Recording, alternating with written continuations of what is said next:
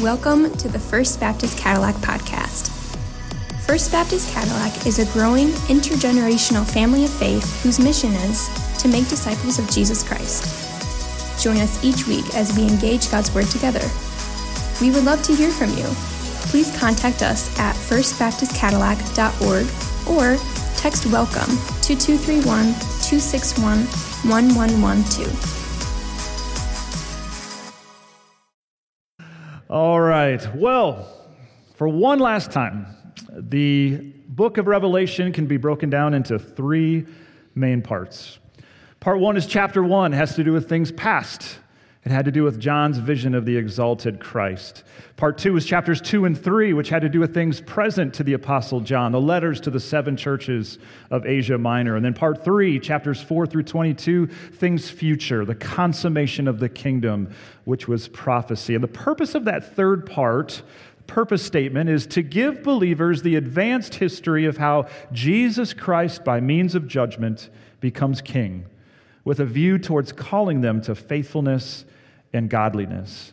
And we know that that judgment comes after the church has been raptured, which means caught up to heaven, and during a 7-year period known as the tribulation, where there are 3 waves of judgment: 7 seals, 7 trumpets, and 7 bowls. And those judgments culminate in the destruction of Babylon, which is then followed by this chart with the order of events, which comes to a head at the second advent of Christ, his glorious appearing, in which he defeats all his enemies at the Battle of Armageddon, and he ushers in the kingdom age, which reminds us that we've actually encountered 4 different ages in the book of Revelation.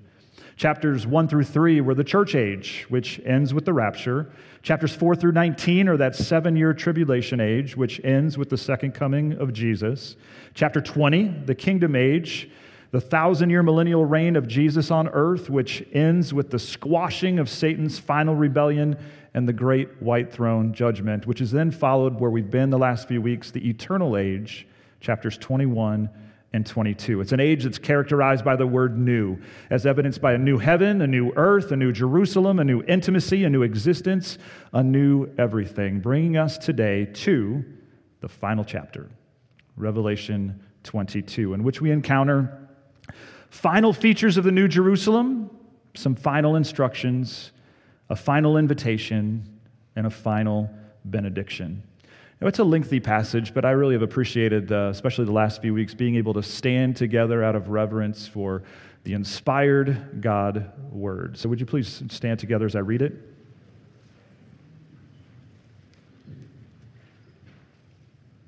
Revelation 22 says, "Then the angel showed me the river of the water of life, bright as crystal, flowing from the throne of God and of the Lamb. Through the middle of the street of the city, also on either side of the river, the tree of life with its 12 kinds of fruit, yielding its fruit each month. The leaves of the tree were for the healing of the nations. No longer will there be anything accursed, but the throne of God and of the Lamb will be in it, and his servants will worship him. They will see his face, and his name will be on their foreheads. And night will be no more. They will need no light of lamp or sun, for the Lord God will be their light, and they will reign forever and ever. And he said to me, these words are trustworthy and true, and the Lord, the God of the spirits of the prophets, has sent his angel to show his servants what must soon take place. And behold, I am coming soon. Blessed is the one who keeps the words of the prophecy of this book. I, John, am the one who heard and saw these things, and when I heard and saw them, I fell down to worship at the feet of the angel who showed them to me. But he said to me, you must not do that. I am a fellow servant with you and your brothers, the prophets, and with those who keep the words of this book. Worship God. And he said to me, do not seal up the words of the prophecy of this book, for the time is near. Let the evildoer still do evil, and the filthy still be filthy, and the righteous still do right, and the holy still be holy. Behold, I am coming soon, bringing my recompense with me to repay each one for what he has done. I am the Alpha and the Omega, the first and the last, the beginning and the end. Blessed are those who wash their robes so that they may have the right to the tree of life and that they may enter the city by the gates. Outside are the dogs and sorcerers and the sexually immoral and murderers and idolaters and everyone who loves and practices falsehood. I, Jesus, have sent my angel to testify to you about these things for the churches. I am the root and the descendant of David, the bright morning star. The Spirit and the bride say, come, and let the one who hears say, come, and let the one who is thirsty come. Let the one who desires take the water of life without price. I warn everyone who hears the words of the prophecy of this book. If anyone adds to them, God will add to him the plagues described in this book. And if anyone takes away from the words of the book of this prophecy, God will take away his share in the tree of life and in the holy city, which are described in this book. He who testifies to these things says, surely I am coming soon. Amen. Come, Lord Jesus. The grace of the Lord Jesus be with all. Amen. Would you bow your heads with me as we pray? Father, how we thank you for this journey through this beautiful, beautiful book. Such a worshipful book, such a challenging book, such a convicting book. God, I pray that we would finish well today, hearing your Spirit's voice, speaking to us, that it would not just be more information for our heads, but it would be transformation for our hearts, that we would be different because we've encountered your word. This is our prayer today in Jesus' name. Amen. You may be seated. So in this final chapter of Revelation, we encounter final features of the New Jerusalem. We encounter final instructions, a final invitation, and then a final benediction. And so let's first of all look at the final features of the New Jerusalem, which we weren't able to get to last week. There were just so many of them. It's like we got to draw a line somewhere, so we did, and we have two more to talk about. And the first of these features is the river of life. The river of life. Look with me at verse 1. Then the angel showed me the river of the water of life, bright as crystal, flowing from the throne of God and of the Lamb through the middle of the street of the city. Now, how many of you were a little alarmed last week when I said that heaven is a city, and you're going to have to spend eternity in a city? Right? I know more than a few of you. Well, this should give you some hope. This should give you some encouragement that the New Jerusalem includes a river, some elements of country living, which this river is so beautiful. It signifies our continual satisfaction. Our continual satisfaction in the New Jerusalem. Don't worry, you won't be discontent in this city whatsoever. It's an unending flow of life-giving glory from the very throne of God. Isn't that beautiful? It will bring continual refreshment to us with its crystal waters. But I think it's important for us this morning to take careful note of the fact that we can taste this today. This isn't just something for the future and one day and the by and by. Jesus said in John 7:37, if anyone thirsts, let him come to me and drink. Whoever believes in me, as the scripture has said, out of his heart will flow rivers of what? Living water. And so let us not underestimate the access that we have today to this river of living water, that it is meant to be, in some degree, a reality in our lives right now. Rivers of living water from Jesus himself are to bring refreshment and satisfaction to us right here, right now. Now, what we know in part in that reality today will one day be realized fully in the New Jerusalem, just like so many other things, but let us not lose sight of our access to living water today. So, the first of these two features of the New Jerusalem is this river of life. The second is the tree of life. You've heard of that tree before, haven't you? It signifies our continual sustenance. Our continual sustenance. Look with me at the second half of verse 2.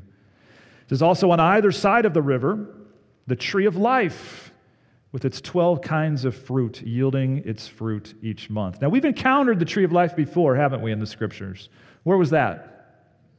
Back in the book of Genesis chapter 3, in the Garden of Eden, when Adam and Eve sinned, and God was pronouncing judgment and curse upon all creation, and it says in Genesis 3:24, he drove out the man, and at the east of the Garden of Eden, he placed the cherubim and a flaming sword that turned every way to guard the way to the tree of life.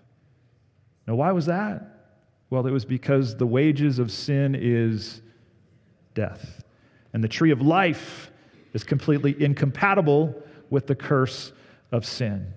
And so it was guarded by cherubim with a flaming sword. And I think there's also some theological argument to say that had Adam and Eve eaten of the tree of life in that cursed state, they would have remained in that state. And so we know God's wisdom and God's provision in that. A lot of times when God says no, just like a parent, it is absolutely for our well-being. But now in the eternal age, the curse of sin has been removed. That curse that prevented Adam and Eve from having access to the tree of life is gone, and the tree of life is now available to all. It's yet another example, a beautiful example of how Revelation brings everything full circle, doesn't it? Paradise was lost in Genesis, but paradise is now regained in Revelation. Humanity was cut off from the tree of life in Genesis, but now it is readily available in Revelation. And as you can imagine, this tree isn't your everyday tree, is it? It's got some interesting qualities. It says in the second half of verse 2, it has 12 kinds of fruit, yielding its fruit each month. And I love that because I believe it speaks of great variety and creativity that we'll experience in heaven. If you're worried about floating on a cloud and being bored for eternity in heaven, that just simply isn't going to be the case. It will not be bland or boring. And while heaven is eternal and it is outside of time, the fact that this verse mentions months, I think it could very well mean that there is some sense of seasons in heaven. Again, contributing to its creativity, its diversity, its variety. But what I do have a question about regarding the tree of life is this whole idea where it says, the leaves of the tree were for the healing of the nations. Now, does that strike anybody as a little odd? What's odd about that? Well, this is heaven, right? There's no sickness in heaven. There's no death in heaven. So why would we need healing? That seems like healing would be obsolete and unnecessary. Interestingly, this word for healing comes from the Greek therapeia, from which we get our word therapy. And so I don't believe this is so much about fixing sickness, because there will be no sickness in heaven, as it is about enhancing our living, kind of like supernatural, eternal vitamins or supplements, or in the sports world, we might say PEDs, but that has a little bit of a negative connotation to it, doesn't it? But at any rate, an enhancement to our living in heaven from these leaves of the tree of life, so that we experience the ultimate in quality of life. Can you imagine if you could sell those today online, right? So those are the final features of the New Jerusalem that we didn't get to last time. We've got the river of life and the tree of life. Now we have final instructions, and there are 4 of them. In light of all that we've experienced in Revelation, we are instructed to do 4 things. We're instructed to walk, worship, witness, and work. And so let's look at each one of these briefly, and let's evaluate ourselves. How are we doing with each one? First of all, we are to walk. We are to walk. Look with me at verse 6. It says, "And he said to me, these words are trustworthy and true. And the Lord, the God of the spirits of the prophets, has sent his angel to show his servants what must soon take place." That phrase, trustworthy and true, are the words that John has received. It reaffirms that all that we have just experienced in Revelation is not a fairy tale. It is not fiction. Rather, it is prophecy, describing actual events that are yet to come. And just as the prophecies about Jesus' first coming were fulfilled in painstaking detail, so these words about Jesus' second coming are trustworthy and true and will be fulfilled in painstaking detail. They will come to pass. And so in light of this, Jesus says in verse 7, "And behold, I am coming soon. Blessed is the one who keeps the words of the prophecy of this book." Now, what does that mean, to keep it? To keep it. For too many, to keep it means you have a whole bunch of copies of the Bible around your house and different bookshelves and nightstands, but they're collecting dust. You keep them. They belong to you, but that's not what Jesus is talking about here. This is an altogether different kind of keeping. This is the kind of keeping found in 1 John 2:3, where it says, "And by this we know that we have come to know him, if we keep his commandments." Whoever says, I know him, but does not keep his commandments is a liar, and the truth is not in him. But whoever keeps his word, in him truly the love of God is perfected. By this we may know that we are in him. Here, keeping has to do with obedience. Obedience. We are saved by God's grace, but the evidence of that saving grace in our lives is our obedience to God's commandments. And so to keep the words of this prophecy means to walk in holiness today. That's what it means, to walk in holiness today. Remember that purpose statement that we looked at earlier? Let's look at it one more time. It says, to give believers the advanced history of how Jesus Christ, by means of judgment, becomes king with a view towards calling them to faithfulness and godliness. You see, Revelation is to be a great stimulant to our holiness, to our pursuit of purity, because we are instructed to keep the prophecy, to walk in obedience. What we learn about the future is to influence greatly how we live today. And so when people say, well, how is this even relevant? Especially if we are people who believe in a pre-tribulation rapture, what does all of this have to do if we're not going to be here? Again, a view towards calling us to faithfulness and godliness. We live today in light of tomorrow. Well, this is expounded even more in verses 14 and 15, where it says, blessed are those who wash their robes, so that they may have the right to the tree of life, and that they may enter the city by the gates. What is washing our robes referring to? It's talking about our commitment to be a pure bride when Jesus returns.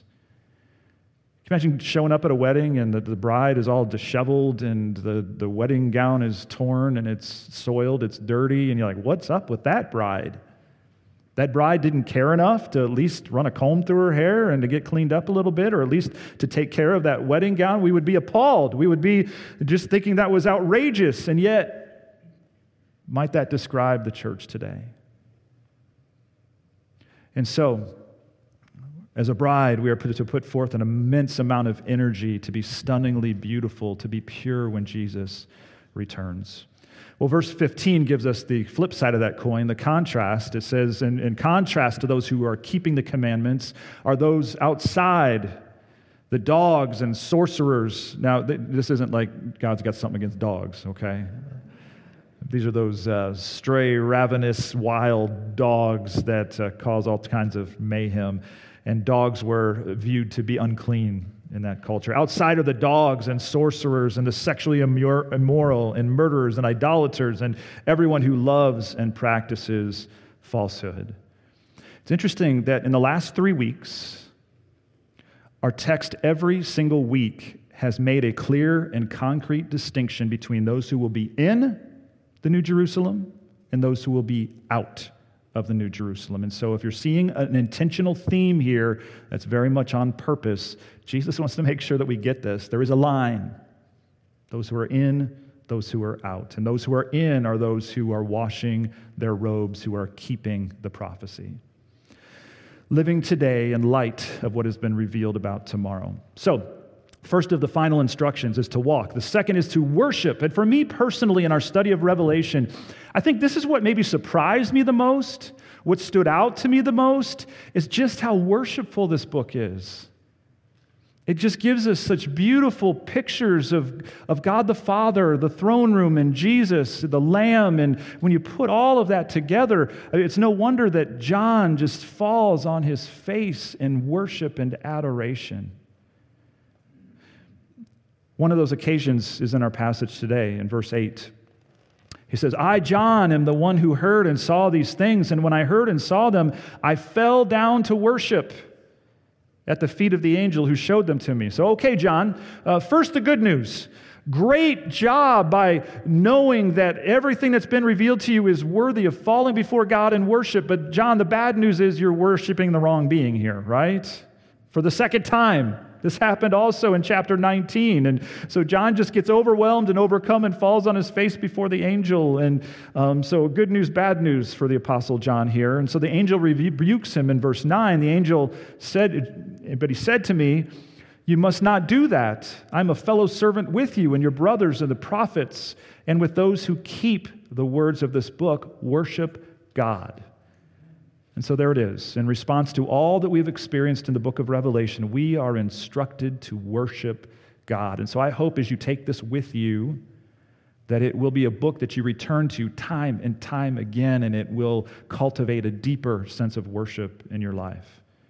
And we're actually given a couple worship prompts in this passage in verses 13 and 16. Look at verse 13. Jesus says, I am the Alpha and the Omega, the first and the last, the beginning and the end, which pretty much covers it, doesn't it?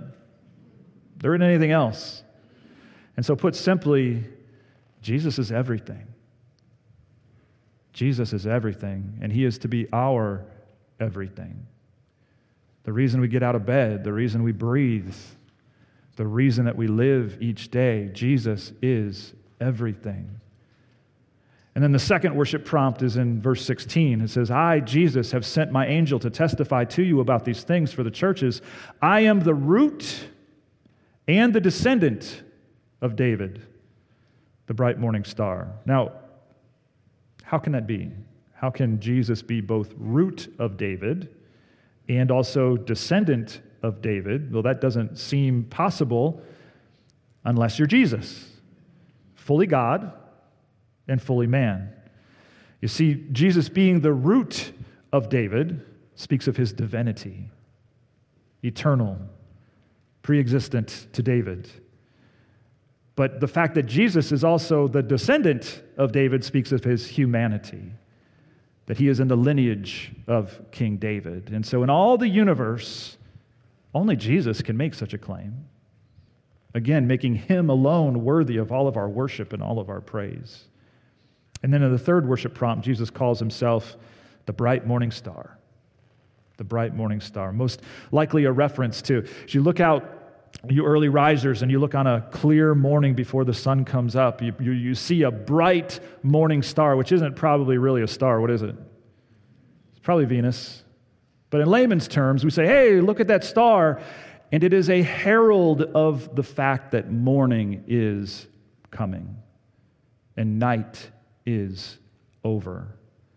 Just as Jesus, the morning star, brings the end of darkness and the dawn of his glorious kingdom. He is the bright morning star. And so, in our final instructions, we are told to walk, we're told to worship, and next we're told to witness.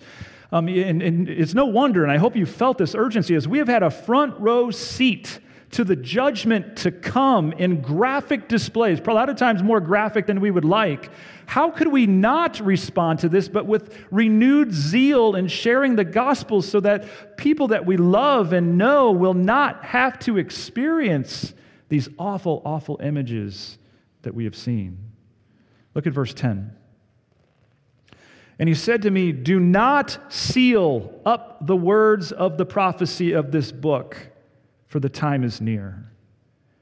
In the very first sermon in this series, back on September 13th, 2020, we talked about the fact that for so many, Revelation is a sealed book. It's locked up, believed to be beyond our comprehension, and so much so we really even shouldn't go there. Let's not even open it. Let's not study it. Let's not talk about it. We'll just kind of pretend it's not even in our 66 books of Scripture. I sincerely hope that our study has proven otherwise.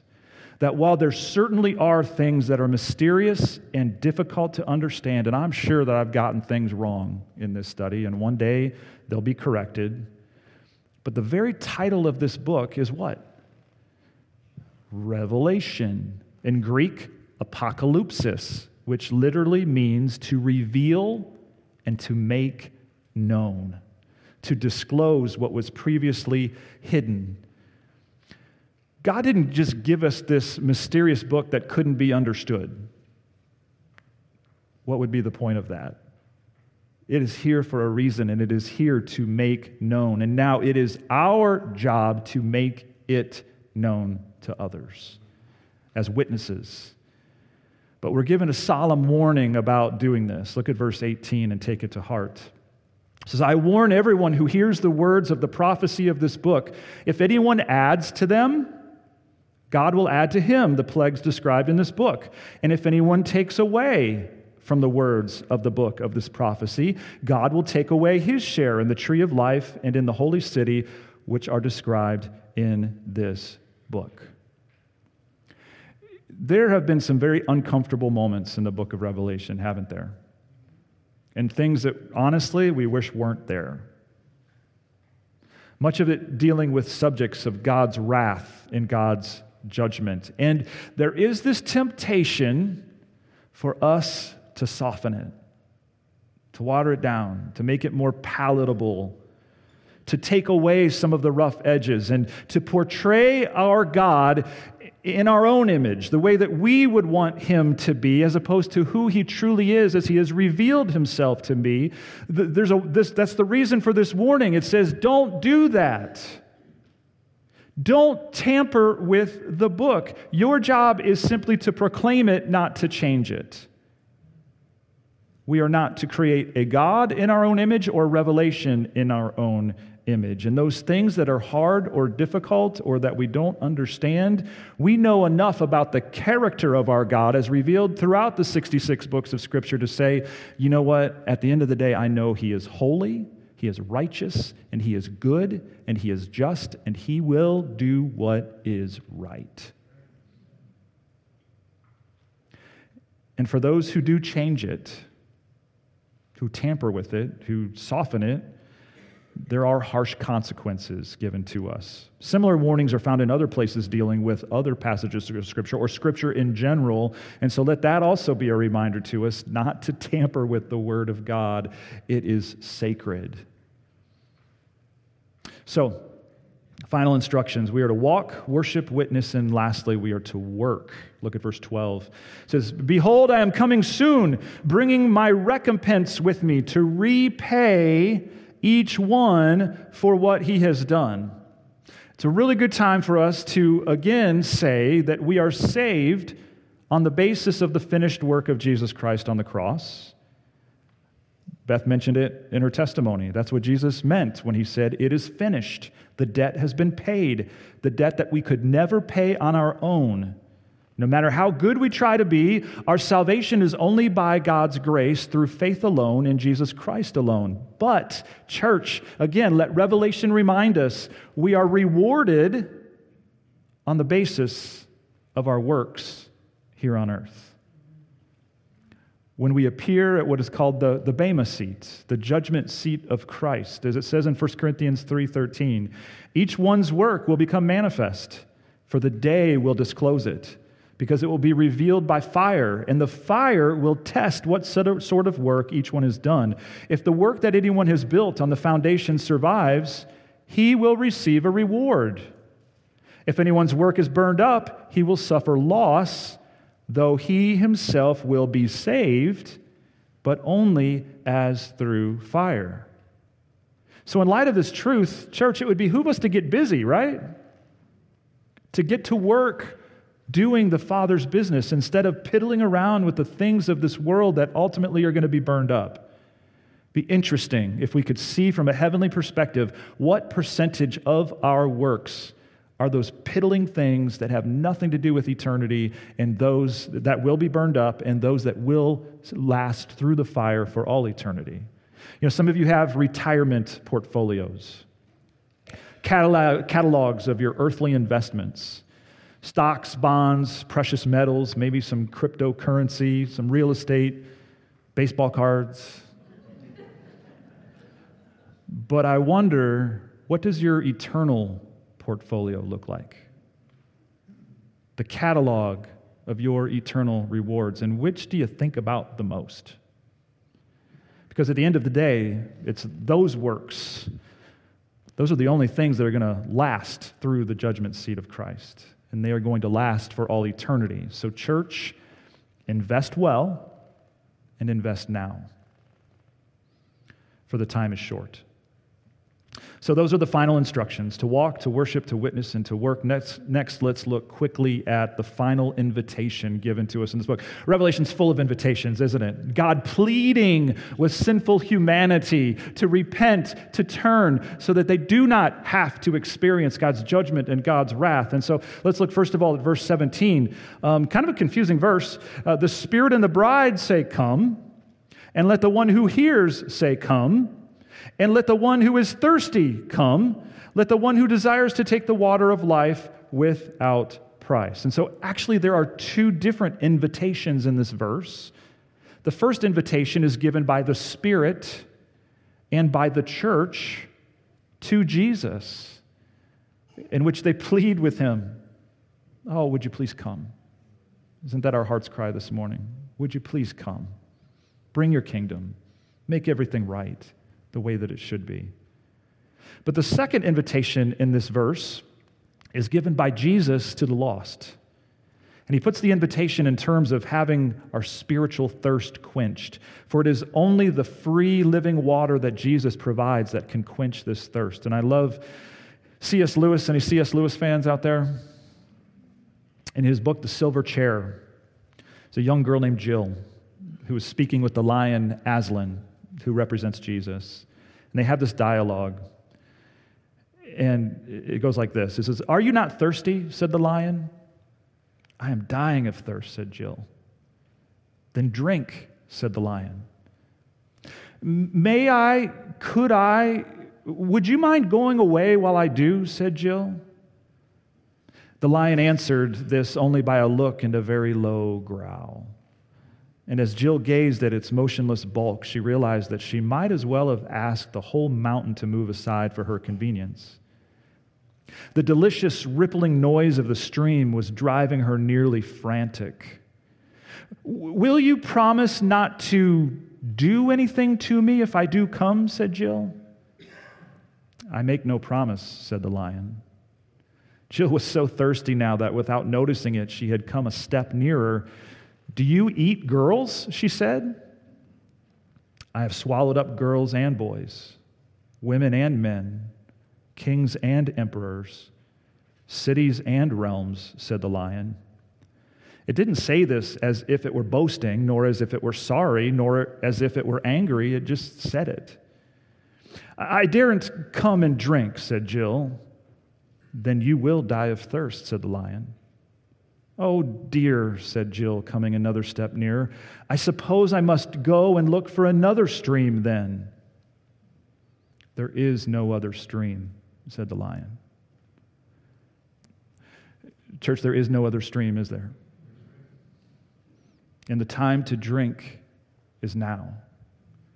Because as it says in verse 11, "Let the evildoer still do evil, and the filthy still be filthy, and the righteous still do right, and the holy still be holy." Now, at first glance, it's like, I don't understand what's this all about, but its meaning really is quite simple in the context of invitation. It is a solemn warning that whoever you are and whatever you are doing when Jesus returns is what you will be for all eternity. So the time to change, the time to drink from the well of living water is now while there's still opportunity, because there will come a time when that opportunity is over, and who you are is who you will be for all eternity. And so Jesus pleads with us to accept the invitation to partake of living water and to do it now, because he is in fact coming soon. And so we have the final features of the New Jerusalem, the final instructions, the final invitation, and now a final benediction, the last two verses. Last words matter, right? They have a special weightiness to them. Well, what are the last words of Jesus in the canon of Scripture? Look at verse 20. "He who testifies to these things says, 'Surely I am coming soon.'" That's what Jesus wants to leave with us. The final words of Jesus speak of the imminency of his return. The imminency of that word simply means he could come at any time. The rapture of the church. Before this sermon is over, we could be raptured at any time. There is nothing else on the prophetic calendar that has to happen before the rapture. That's what makes it imminent. That's why it is soon. We don't know if soon means in 2 minutes or another 2,000 years, but as far as we're concerned, in its imminence, it's soon. And I don't care if you live to be 95 years old. When you get to that 95th year and you're on your deathbed, it seems soon, doesn't it? This is the last thought that Jesus wants to leave with us in Revelation. And if you notice, this is the third time in this chapter that he's made this statement. Did you notice that? I'm coming soon. I'm coming soon. I'm coming soon. So it's evident that he wants to make sure that his point is crystal clear. And the Apostle John has 2 last thoughts. That was Jesus' last thoughts and words. Now the Apostle John, I don't know why he gets 2. Jesus got 1, the Apostle John got 2. But first, in response to this imminency of Jesus' return, John says in the second half of verse 20, Amen. Come, Lord Jesus. The first of the final words of the Apostle John speak to his heartfelt desire to be with Jesus. We had communion this morning, didn't we? That's a foretaste, a taste of what is to come when we have ultimate communion. With all of creation, John is groaning on the island of Patmos. He's an old man, probably been tortured at some point, various points as an apostle, a lot of heartache, a lot of pain, and he is so ready to go home. He desperately wants Jesus to return. And church, this should be the absolute heartfelt desire of every single believer. If you're one who says, well, I don't want Jesus to return until, and fill in the blank, you really don't get it. You really don't get it. By the way, that's a first world kind of answer. And that what that really does is reveal just how addicted we are to comfort. Most of the world is pleading this morning, oh, would you come quickly? Come quickly, Lord Jesus. See, the point is that when Jesus returns, it's not about the rewards, it's not about the streets of gold, it's not about the river and the tree, it's about Jesus and the fact that we will be with him. And everything else pales in comparison to that. John got it, and so he says, Amen, come Lord Jesus. And the second of the final words of John are found in verse 21. The book ends this way. The grace of the Lord Jesus be with all. Amen. The second of the final words of the Apostle John speak of God's amazing grace toward all, which is pretty interesting to me that the final word in Revelation is what? It's grace. I guess technically it's amen. The theme is grace. After all the seals, the trumpets, the bowls, the death, destruction, the judgment, the wrath, we are reminded that God has shown to every single human being wonderful, marvelous, matchless grace that we do not deserve.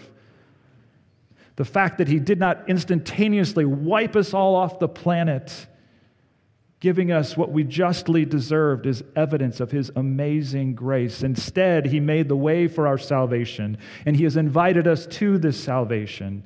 The question now is, what will we do with that invitation to experience God's amazing grace? And so in the final chapter, final features of the New Jerusalem, final instructions, final invitation, and a final benediction. And to close the series, I'd like us to go back where we started, to chapter 1, the prologue to the book in chapter 1. And you know what? There's the part of this that says, Blessed is the one who reads aloud the words of this prophecy. I would like us to do that. Would you stand with me? And we are going to read aloud the words of the prologue that we started with in Revelation chapter 1. Please read with me. It should be on the screen. The revelation of Jesus Christ, which God gave him to show to his servants the things that must soon take place. He made it known by sending his angel to his servant John, who bore witness to the word of God and to the testimony of Jesus Christ, even to all that he saw. Blessed is the one who reads aloud the words of this prophecy, and blessed are those who hear and who keep what is written in it, for the time is near. And so, Father, we thank you for this journey. We thank you for what we have learned, but again, Father, it is not our desire merely to learn. It is our desire to be transformed. And so would you make us more like Jesus today than we were yesterday? May you use your word to wash us, to cleanse us, to be that pure bride, ready and expectant for your return. This is our prayer in Jesus' name. Amen.